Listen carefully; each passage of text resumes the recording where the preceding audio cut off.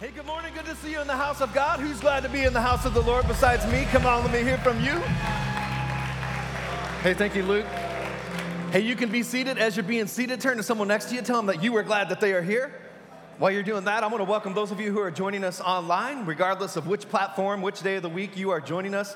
So thankful that you're worshiping with us and growing in our faith together.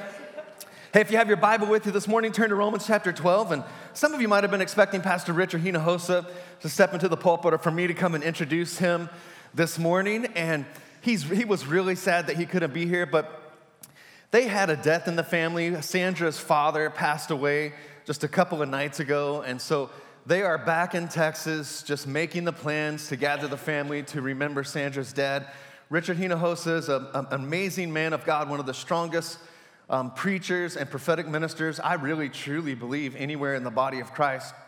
And so he's such a blessing to this church, and they care so deeply for you as part of this church family. So they are really sorry that they couldn't be here today, but how many know family comes first?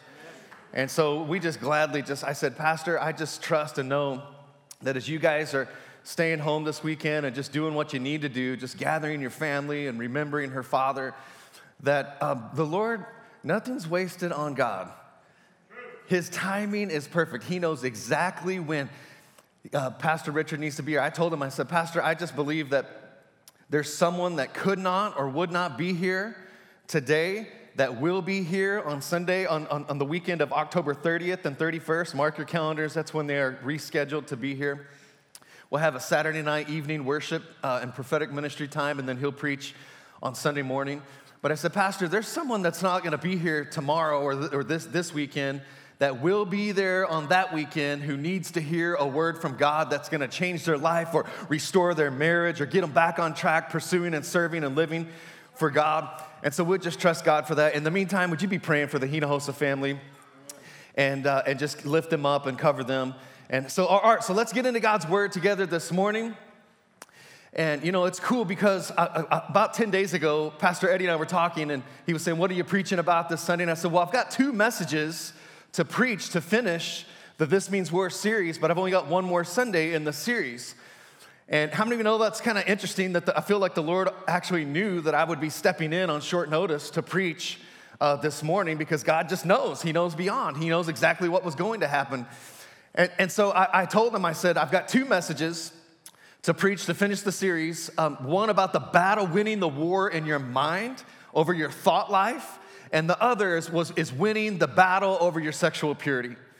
And so this morning, I'm going to preach to you about winning the battle over your sexual purity.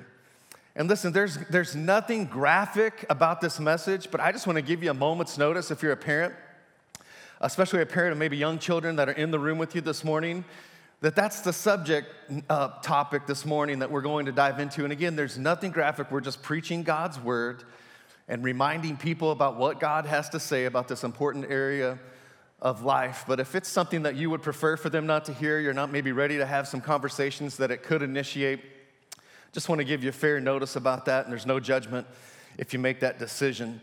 But listen, this is an important topic that we really need to be willing to engage in. This is not just a men's ministry issue. This is not just a youth ministry issue. This is not just a singles ministry issue. This is a church issue. This is a church issue. On average, studies suggest, and this is broadly across our culture, including Christians, 1 out of 6 women, including Christians, are addicted to pornography. About half of all men are struggling with addiction to pornography, and half of all teenagers are sexually active. A recent development in the last decade, the largest consumers, this will just make you sad and blow your mind, the largest consumers of online pornography are 12 to 17-year-olds. And you just think about what it was like when you were a teenager and then put a device that's instantly connected to the internet and any website you want to go to in a moment's notice, and just imagine what the struggle would be like for you. Listen, if sexual experimentation and exploits were the key to happiness, we would be the most fulfilled, happy, joyful culture that has ever existed. But sadly, we are the most over-sexualized culture ever, and divorce rates are higher than ever. There's a sexual and gender identity crisis, a full-blown crisis. And according to the CDC, over 110 million Americans are living with a sexually transmitted disease. Come on, look at your neighbor and say, something's got to change. Something's got to change. Here's the good news. Here's the good news. Here's the good news. In the midst of all that, here's the good news. God's word still works. And if we will turn from our ways, if we will turn to his word and return to him, he can heal and restore our culture, our hearts, our homes, our families. Someone ought to say amen. Listen, it would be easier to just avoid this topic. I'm just telling you, there are more comfortable things that I could develop notes and preach to you this morning. But listen, here's the thing. Here's why this is important, that we need to dig into God's word, what God's word has to say about this, and be courageous about it. And be willing to get real with God so that we can experience some real lasting freedom and forgiveness in this area. This is one of the areas that the enemy uses the most to keep people in bondage to guilt, shame, and condemnation. Here's why that's important, because guilt, shame, and condemnation hinder relationship. They hinder your ability to receive and to give in relationship. Here's why it's even more important. And we're right there maybe talking about earthly relationships.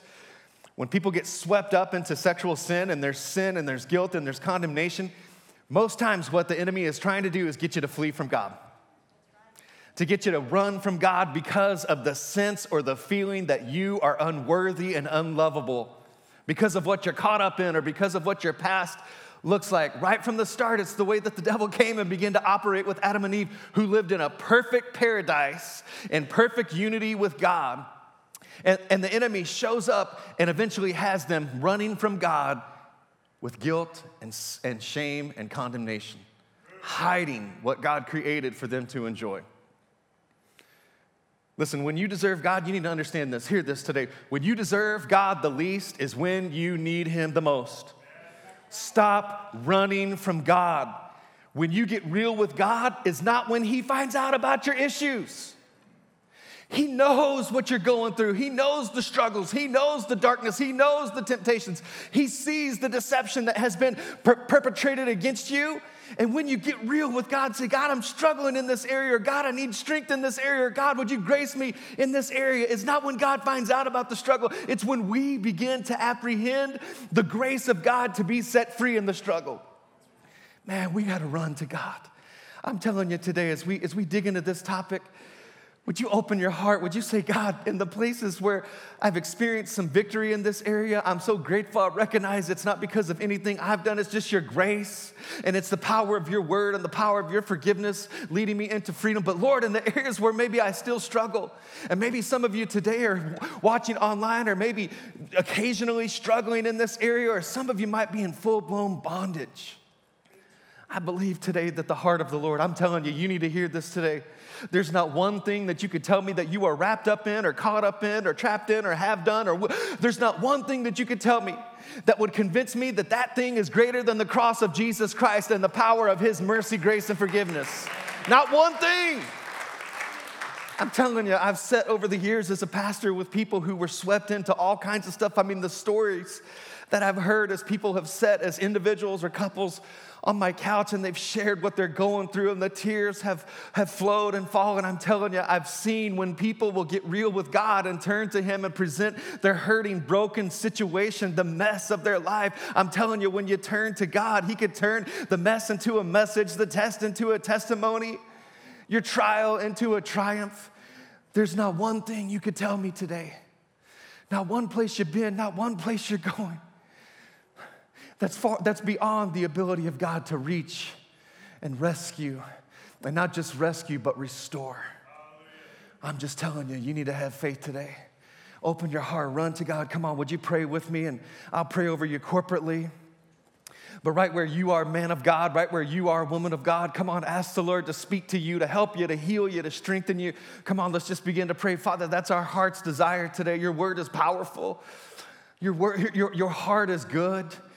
And Lord, I thank you, Lord, that you see the struggle, Lord. You know that there's an enemy that's been unleashed upon the earth who is working overtime to destroy people's lives and marriages and their health. He's working overtime to keep people hindered or held back from experiencing and pursuing and fulfilling the fullness of what you have in your heart, which is relationship and a life of purpose and significance, God. And so today we open our hearts, Lord, to receive what you desire to do, Lord, in our lives, Lord. For those who need healing, Lord, we thank you that you're going to heal. For those who need freedom, Lord, we thank you that you're the chain breaker today, God. For those who need fresh hope and faith for the future, Lord, we thank you that that's exactly what you're going to bring because it's who you are. And Lord, we just thank you, Father, in advance for what you're going to do. I pray that every man, every woman, every young adult would leave this room changed because of the power of your love, your forgiveness, and your goodness, the power of your word today. God, we receive it and we expect, Lord, we approach you with faith today, God. And we thank you, Lord, that you're going to do a work in our lives, Lord, that postures us and position us, Lord, to walk in greater levels of victory in this area and in every area of life that's important to you. In Jesus' name. And come on, all God's people said, amen, amen, amen. Listen, it's time for the church to rediscover our voice in this area and some other areas. When the church is silent, the enemy will fill the void. And the church has gone silent on some of these issues, and what you see in our culture is the enemy filling the void. Again, the real pandemic is a pandemic of gender and sexual identity crisis and of confusion about how to live this out. But listen, let me just tell you, even as we see this happening in our culture, the word of God is so clear, where sin abounds, grace abounds much more. And I'm just telling you, we have not out-sinned the cross of Jesus Christ. And there's still hope for you. There's hope for our country. Let's look at what Romans chapter 12 instructs and commands us to do. We were in this passage last week in verse 2. We're going to back up and read verse 1 and verse 2. And just watch how these things might even interconnect and go together. He says in verse 1, he says, therefore I urge you, brothers and sisters, in view of God's mercy, because of the mercy of God that's been extended to you and to me, through the cross of Jesus Christ. He says, because of this great work, because of this great thing, because God's rescued you and restored you, he says, offer your bodies as a living sacrifice, holy and pleasing to God. This is your true and proper worship. He's saying, you've been you've been purchased by a price, the blood of Jesus. And he's saying, now give your life to him. You're going to heaven because of the grace of God, but he's saying, in response, what I'm urging you to do is present your life, present your body as a living sacrifice, holy, pleasing to God. This is worship. And he goes on and he says, don't conform to the pattern of this world, but be transformed by the renewing of your mind. Then you will be able to test and approve what God's will is, his good, his pleasing, his perfect will. I want to read it to you from the Message translation, which says it this way. Here's what I want you to do. God helping you. Take your everyday, ordinary life, your sleeping, eating, going to work, and walking around life, and place it before God as an offering. Embracing what God does for you is the best thing you can do for him. Don't become so well adjusted to your culture that you fit into it without even thinking. Instead, fix your attention on God. You'll be changed from the inside out. Readily recognize what he wants from you and quickly respond to it. Unlike the culture around you, always dragging you down to its level of immaturity, God brings the best out of you and develops well-formed maturity in you. He says, because of what Jesus did. He said, you're going to heaven. The grace of God is so powerful, you're going to heaven. But he's saying, when you think about the cross, when you think about the price, when you think about Jesus, he says, I want to urge you, give your life to him, every part of your life.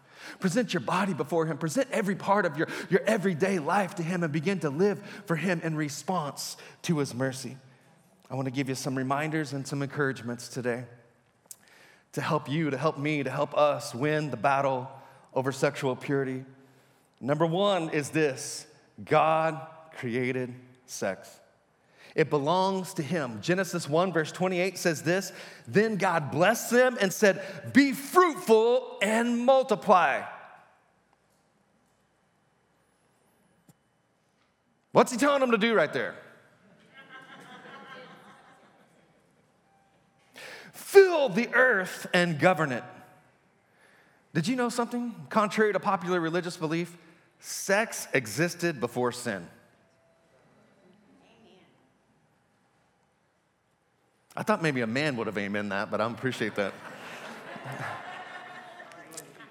I like it. Come on, hey, let's loosen up a little bit today, all right? Come on, this is all right to talk about in church because God created it. Amen. It belongs to God. And you know, this is interesting. I saw this recently in the Word of God. God is the creator of everything. The only place that the enemy is described as a father is the father of lies. Everything else, he's taking what God created it and he's manipulating it, contorting it, perverting it. But he's the father of lies. He's creative in his ability to lie to us and deceive us. And it's right from the start. It's how he came against Adam and Eve. And it says, Genesis 3:1, the serpent was more crafty than any of the wild animals that the Lord God had made. And he said to the woman, did God really say that you must not eat from any tree, say any tree, in the garden? Did you know that that's not what God said? In fact, it's just the opposite of what God said.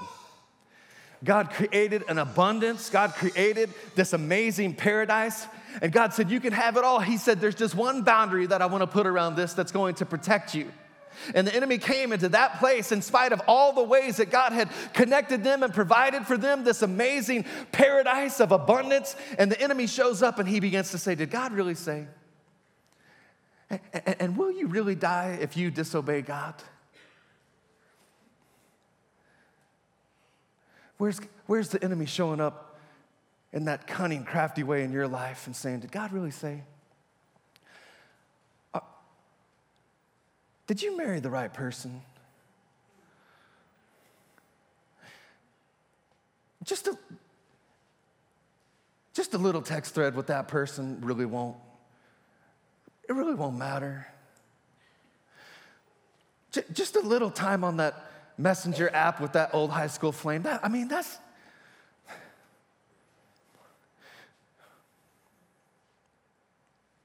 He's cunning and he's crafty and he shows up. And he just introduces just a little lie. I mean, if he showed up, most of us don't wake up in full-on bondage or in the middle or the throes of an affair. Most of us, just one little lie and deception at a time. Today, I believe that the Lord wants to come and he wants to shine his light on some things. He wants to help you. He wants to rescue you. He wants to keep you from going any further. He wants to get you back on track. He wants to heal and restore. He wants to extend mercy and grace and forgive. He wants to bring you back into the alignment with his will. Hallelujah. God created it. It belongs to him. But what I say often might apply to this as much as almost anything else that I've ever presented this statement in light of, and that's that anywhere where there's power, promise, or potential, and in this case, you can even add pleasure. It's the way that God created it. There's joy that's intended to be experienced through this promise, power, potential, and even pleasure. Anywhere where those things, you better expect that the enemy is going to show up and oppose. And something that was created for your good, and something that was created for a purpose, and something that was created to be enjoyed is sadly now the place of many people's greatest pain.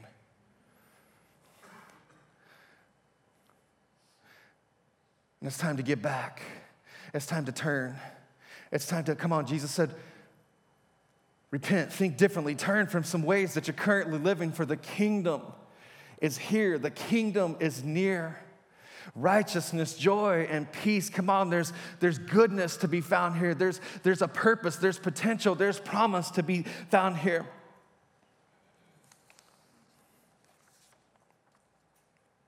But we got to get back to what God's word has to say. Which leads us to my second reminder and encouragement to help us to win this battle. And that's that be reminded that God's boundaries bring blessing. God's boundaries bring blessing. Everything in this book, every scripture, every chapter, the old and the new, everything in this book, the things that are easy to comprehend, the things that challenge our minds, everything in this book, the instructions, the warnings, the commands, the exhortation, everything is written for your good. Amen.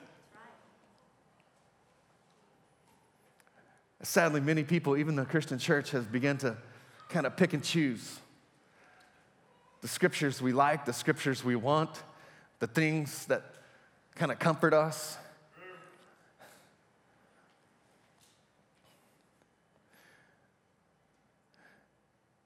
And if that's what we do, if that's what we relegate our faith to, then it might feel good, but it won't change you.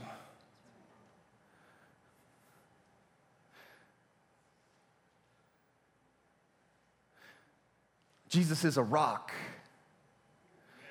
And most of us, we prefer laying on the beach.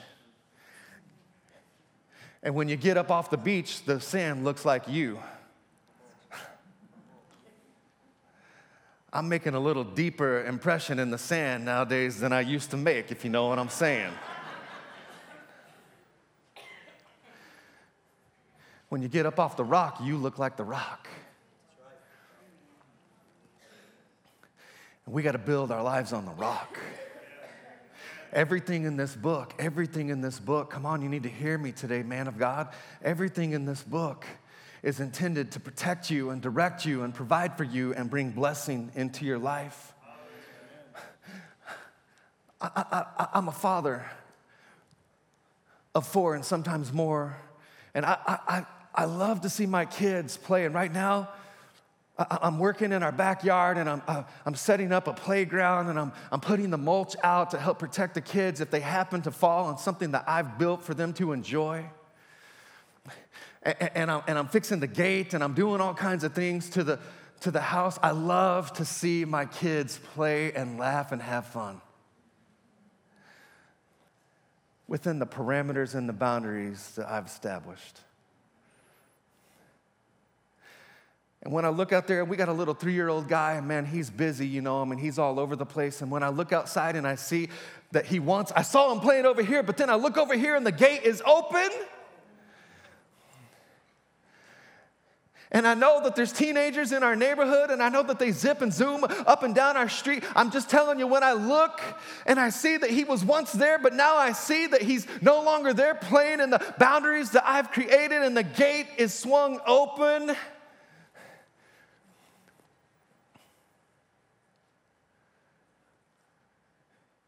Man, this father's heart. You never seen me drop what I was doing so fast. It doesn't matter. I'm on the phone with you. I'm in the middle of an important email. I'm watching the Dallas Cowboys or the Kansas City Chiefs or whatever. It doesn't matter. I'm out the door. Because I know that this activity, when conducted in the boundaries, brings blessing.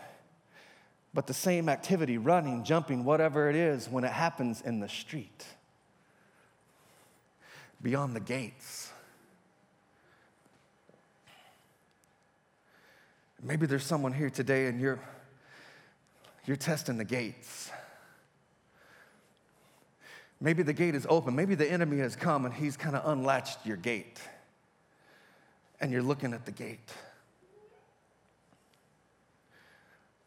Or maybe some of you are already standing by the curb.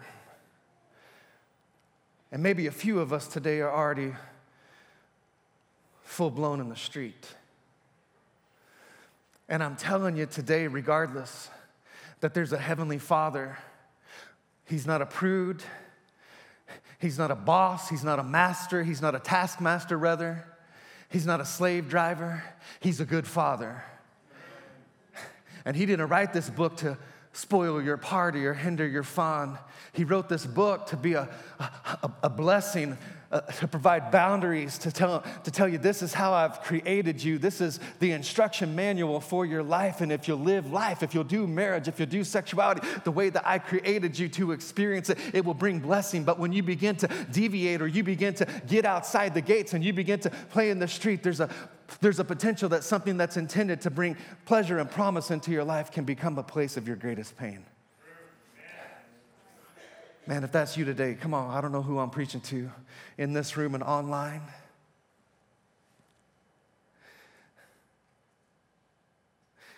There's still opportunity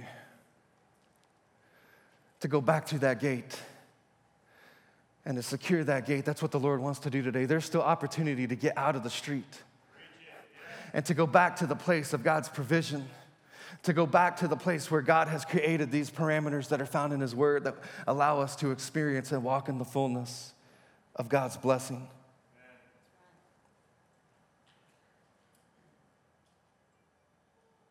Number 3 is embrace grace. If you're going to win this battle over your life, and it's a battle that we all wage, and it's a battle that, it's interesting to think about the difference between the battle and the war.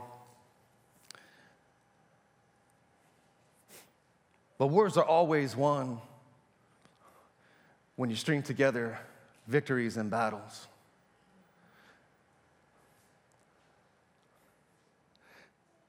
And the pathway to winning this battle in your life, you've got to embrace grace. I mean radical grace that's unmerited, undeserved. The cross of Jesus Christ is radical. It's radical. It pays. Again, there's not one thing that you could tell me that you've done or that you're caught up in or that you're contemplating doing that the cross of Jesus Christ is not greater than that thing. You've got to embrace radical grace. The kind of grace that sets a woman caught in the very act, that sets her free and frees her from her accusers. We find that story in John chapter 8, and they say, "Teacher." They said to Jesus as they were bringing this woman before her, they said, "This woman was caught in the act of adultery. The law of Moses says to stone her. What do you say?" Reading on, they were trying to trap him into saying something that they could use against him. But Jesus, man, who's grateful for a but Jesus moment in your life? But Jesus stooped. He stooped.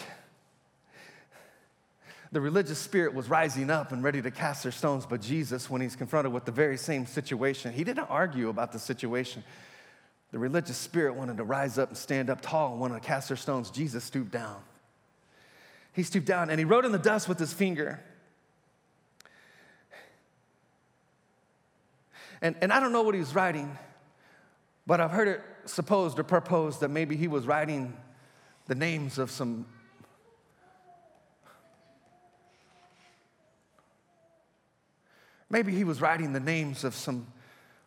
people that those religious leaders might recognize and say, "How does he know about her?" And it says they kept demanding an answer, so he stood up again and he said, "All right, but let the one who has never sinned throw the first stone."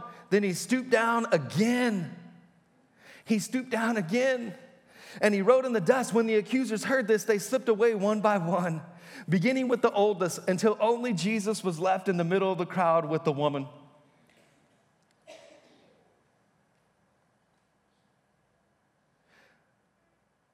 Only Jesus. Until only Jesus. Until only Jesus. Until only Jesus was left. And I'm just telling you, you could go through some things and the key to the freedom, the key to the breakthrough, the key to the healing is to get to the place where it's only Jesus. Only Jesus remains. Only Jesus remains.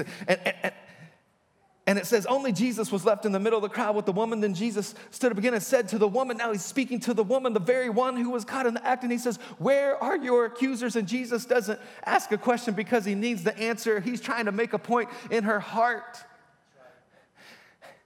He knows where they are. He wants to make sure that she knows. For who is the one that can bring a charge against God's elect? No one. Because there's no condemnation for those who are in Christ Jesus, and that includes you. And if it doesn't include you, today is your day.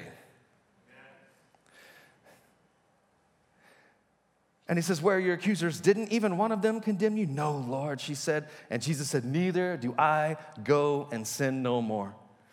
You got to embrace grace. This is a scandalous kind of a grace. This is a radical grace. This is a grace that forgives when you're caught in the act. This is a grace that forgives. I mean, I'm telling you, even the deepest, the darkest, the dirtiest thing, this is a grace that forgives. You got to embrace grace. Grace that compels us to grow. He says, go and sin no more. And the kind of grace that we ought to embrace is a grace that compels us to go forward in God and grow differently in God and begin to grow closer and look more like Jesus. That's the kind of grace that we've got to establish. Grace that causes us to grow. Our church needs to be an environment of radical grace, but not grace that allows people to stay stuck or stay mired in their current situation or their sin. It's a grace that rescues us to allow us to begin to run a race that God has prepared for us. Grace and growth. You need an atmosphere of grace and growth in your home, with your spouse. Do you know if you were able to clearly establish that kind of an atmosphere in your home, maybe we would be more comfortable talking about our issues and our challenges instead of sweeping them under the rug or hiding them in the dark places. And when we sweep them under the rug and we hide them in dark places, I'm just telling you, it doesn't change the reality that those things are there. It just perpetuates the cycle. It keeps us from cutting off the deception of the enemy. How would you respond if your spouse had an honest conversation with you about his or her struggle? What would it look like for you to predetermine based on the reminder that you have about the depth of what you have been forgiven? To say, this might be painful to forgive. This might be painful, but the nails that went into my Savior's hands were painful too. And he died for this. But Pastor T, what if they don't change 70 times 7? But Pastor T, don't they have, yes, they do have a responsibility to take responsibility. It's not about turning a blind eye to bad behavior. They have a responsibility, and we need counseling, and we need encouragement, and we need accountability. We need all those things. But I'm telling you, the pathway to really experiencing, that's what Jesus did in this woman's life. He didn't lecture her or criticize her. He just quickly, radically forgave her. And then he said, now, in light of God's mercy, remember what we read back to the beginning. In light of God's mercy, now go and present your life as a living and holy sacrifice before God. This is your act of worship before God. In view of God's mercy, we need grace that compels us to grow. Man, I want to know more about a God who forgives. I want to look more like a God who's rich in mercy and slow to anger. Come on, someone ought to say amen. Number 4, you got to deal with root issues. You got to deal with root issues. We tend to focus on the fruit instead of the root. Most times, hear me, people, most times the bottle, the pills, the porn are the fruit of an unresolved root. The anger from your past, the rejection from your past, or the generational sin. This is deep. There's a lot in here. I got to move quickly, so listen fast. Isaiah 61, this is profound. It says, the Spirit of the sovereign Lord is on me because he has anointed me to proclaim good news. Someone say good news. Good news to the poor. He has sent me to bind up the brokenhearted, to heal something in the inward places, to proclaim freedom for the captives. Say captives. I know these are not normally the kind of words I call out, but there's a point to be made. And release from darkness for the prisoners. Say prisoners. I used to see this as one concept, but the Lord has shown me that it's two. Captives and prisoners. I don't know about you, but in my life, there's some things that I've actually done, sins I've actually committed, pride that I've actually walked in that actually would cause for me to be deserving of the sentence that was due me. I'm a prisoner. But then there's some other things that have happened in my life that I didn't deserve and I didn't expect and I didn't see coming, that were perpetrated against me, that were done in a way that I didn't see coming, I didn't see happening, that in some ways the enemy's using those things to cause me to be a captive. Here's the good news. Isaiah 53 says that he was bruised for our iniquities. He was wounded for our transgressions. A wound is an outward thing, and it says he was wounded for our transgressions. A transgression is the actual sin. But he was bruised, which is an inward thing, for our iniquities, and iniquity is the inward motivation to sin. And the cross of Jesus Christ has dealt with both. The places where you're a prisoner because of the things you've actually done, The places where you become captive because of the ways that the enemy has lied, or the thing that the person did to you, or the abuse, or the neglect, or the whatever it was. There's some places where I deserve what was coming to me that Jesus came and paid the price for. But I didn't deserve as a 5-year-old kid to have an 8-year-old boy that lived across the little housing complex where we lived in House K, and I don't know what he did, but I know I can still remember when you walk out, it was kind of towards that direction. There was an 8-year-old boy named Sean, and I was a 5-year-old boy. When Sean introduced me to my first pornographic magazine.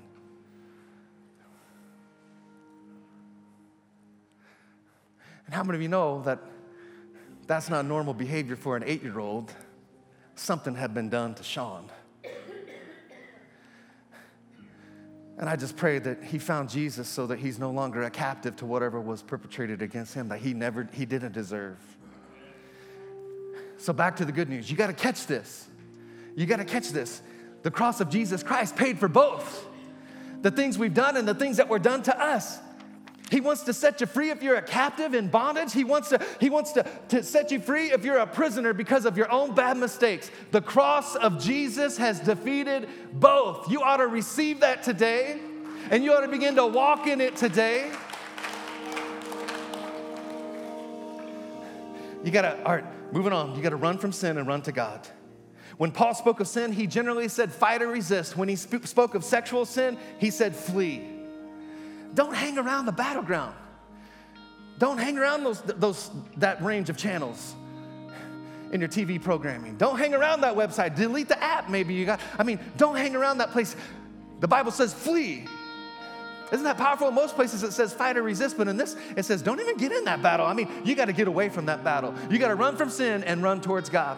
And this is one of the most powerful examples of it, to me at least. We find it in 2 Samuel 11. Some of you might be familiar with this, and it's speaking of King David, and it says in verse 1, in the spring of the year when kings normally go out to war, David sent Joab and the Israelite army to fight the Ammonites. They destroyed the Ammonite army and laid siege to the city of Rabbah. However, David stayed behind in Jerusalem.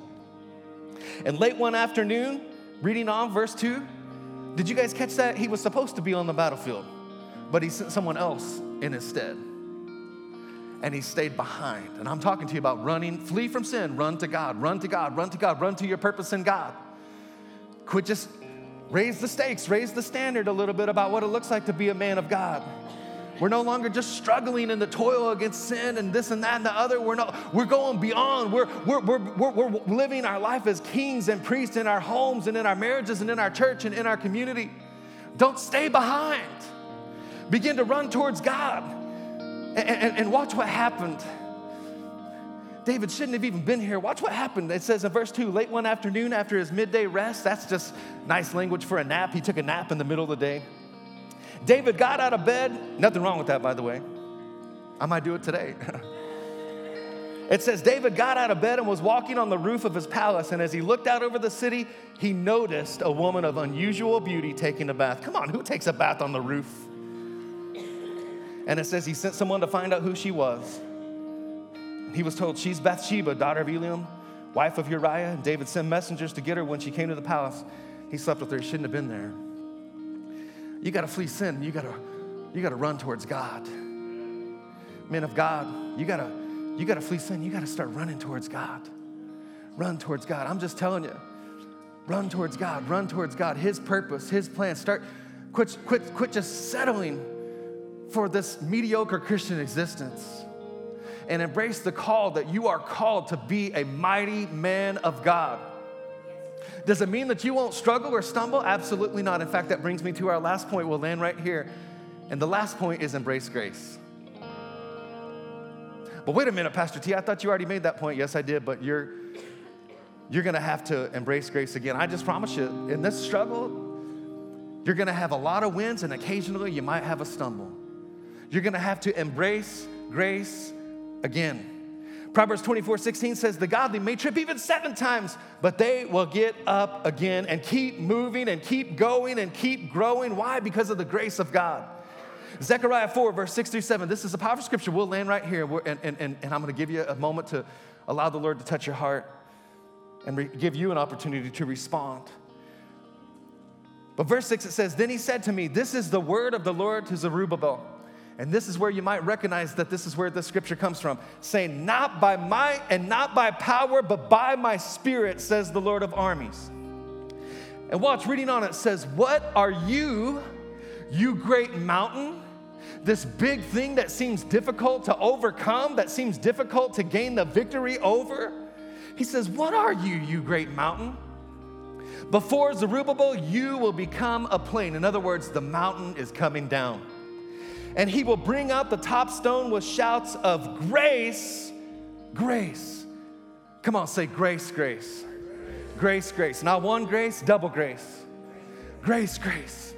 Grace, grace. Jesus stooped down again.